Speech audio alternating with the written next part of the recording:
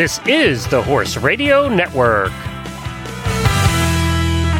This is episode 1299 of Horse Tip Daily, your almost everyday morsel of helpful hints, useful facts, and practical techniques for horse folks.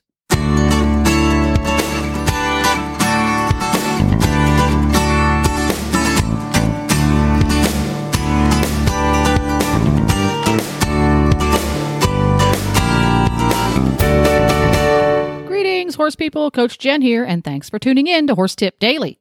Today's tip, in honor of the first day of summer, features some hints for riding in the heat, and we'll get right to it after this.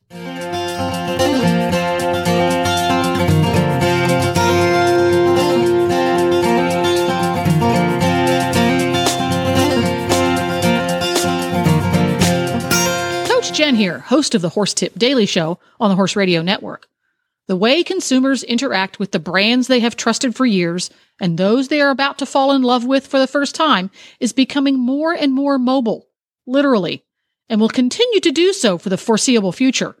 Podcasts or internet radio shows like this one combine the new consumer preference for on-demand information and entertainment with the power of niche market audiences. Advertising on the Horse Radio Network podcasts allows you to reach the equestrian consumer using today's preferred on-demand delivery system. It's cost-effective and flexible, able to reinforce your existing marketing and social media strategies.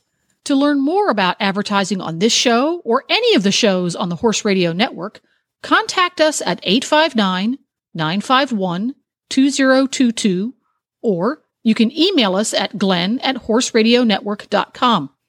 That's Glenn with 2 N's at horseradionetwork.com. Come and join the Horse Radio Network family. You'll enjoy the ride.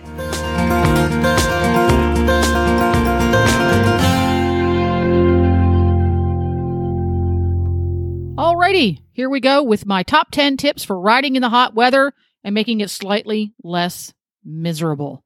First off, take advantage of the technical fabrics available nowadays. You can get all kinds of great technical shirts and breeches at tack shops, and you can also find technical shirts at sporting goods stores and even online at bargain outlet type places, so you don't have to spend a ton of money if you haven't got it.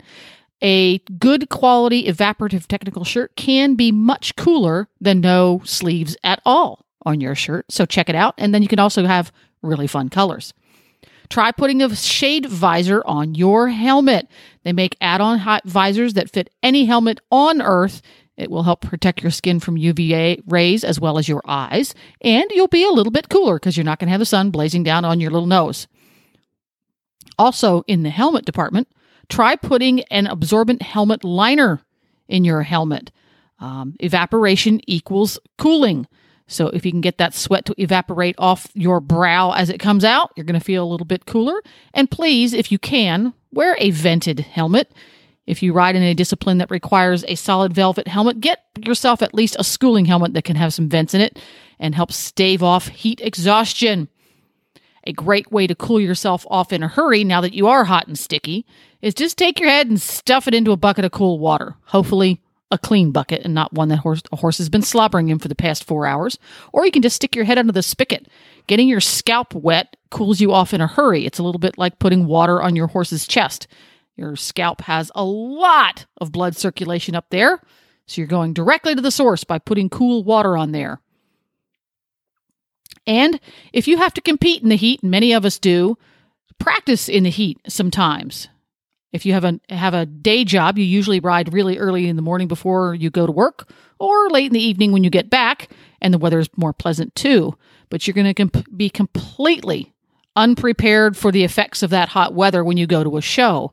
So take the opportunity when the weather is hot but not dangerous to go out and ride, even if it's just going for a walk or a light workout.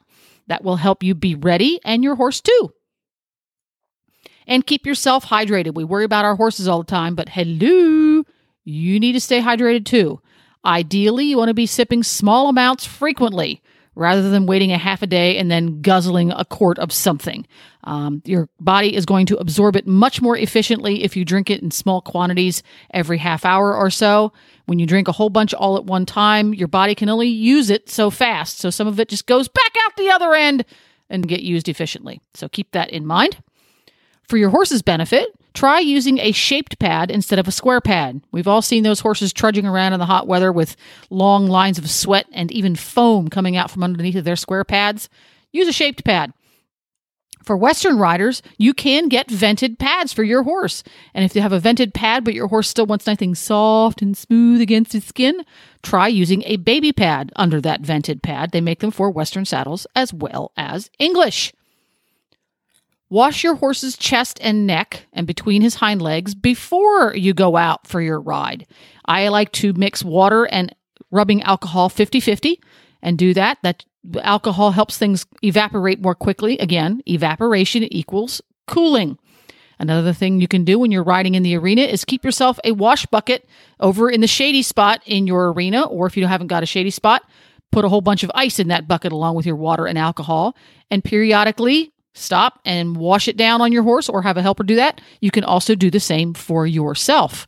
Wash your face off, or take a spongeful and run it down your back. It feels really good. For that matter, buckets of water around. Put a bucket of water in the arena for your horse so he can sip at it if he feels thirsty. Or if you're out hacking about the fields, maybe stop at the water trough in the field and offer him water.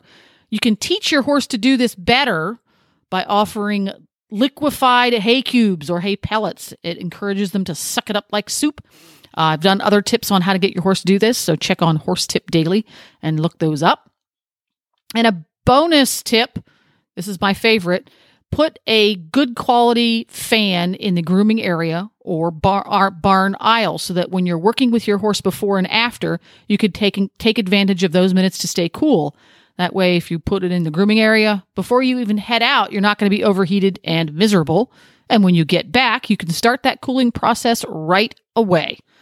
So those are my top 10 tips for staying cooler and more comfortable in riding in the hot weather. If you've got great ideas to stay more comfy in hot weather, I'd love to hear about them. Go over to Facebook and go to our Facebook page. Just look for Horse Tip Daily and post them right there. We'd love to hear from you.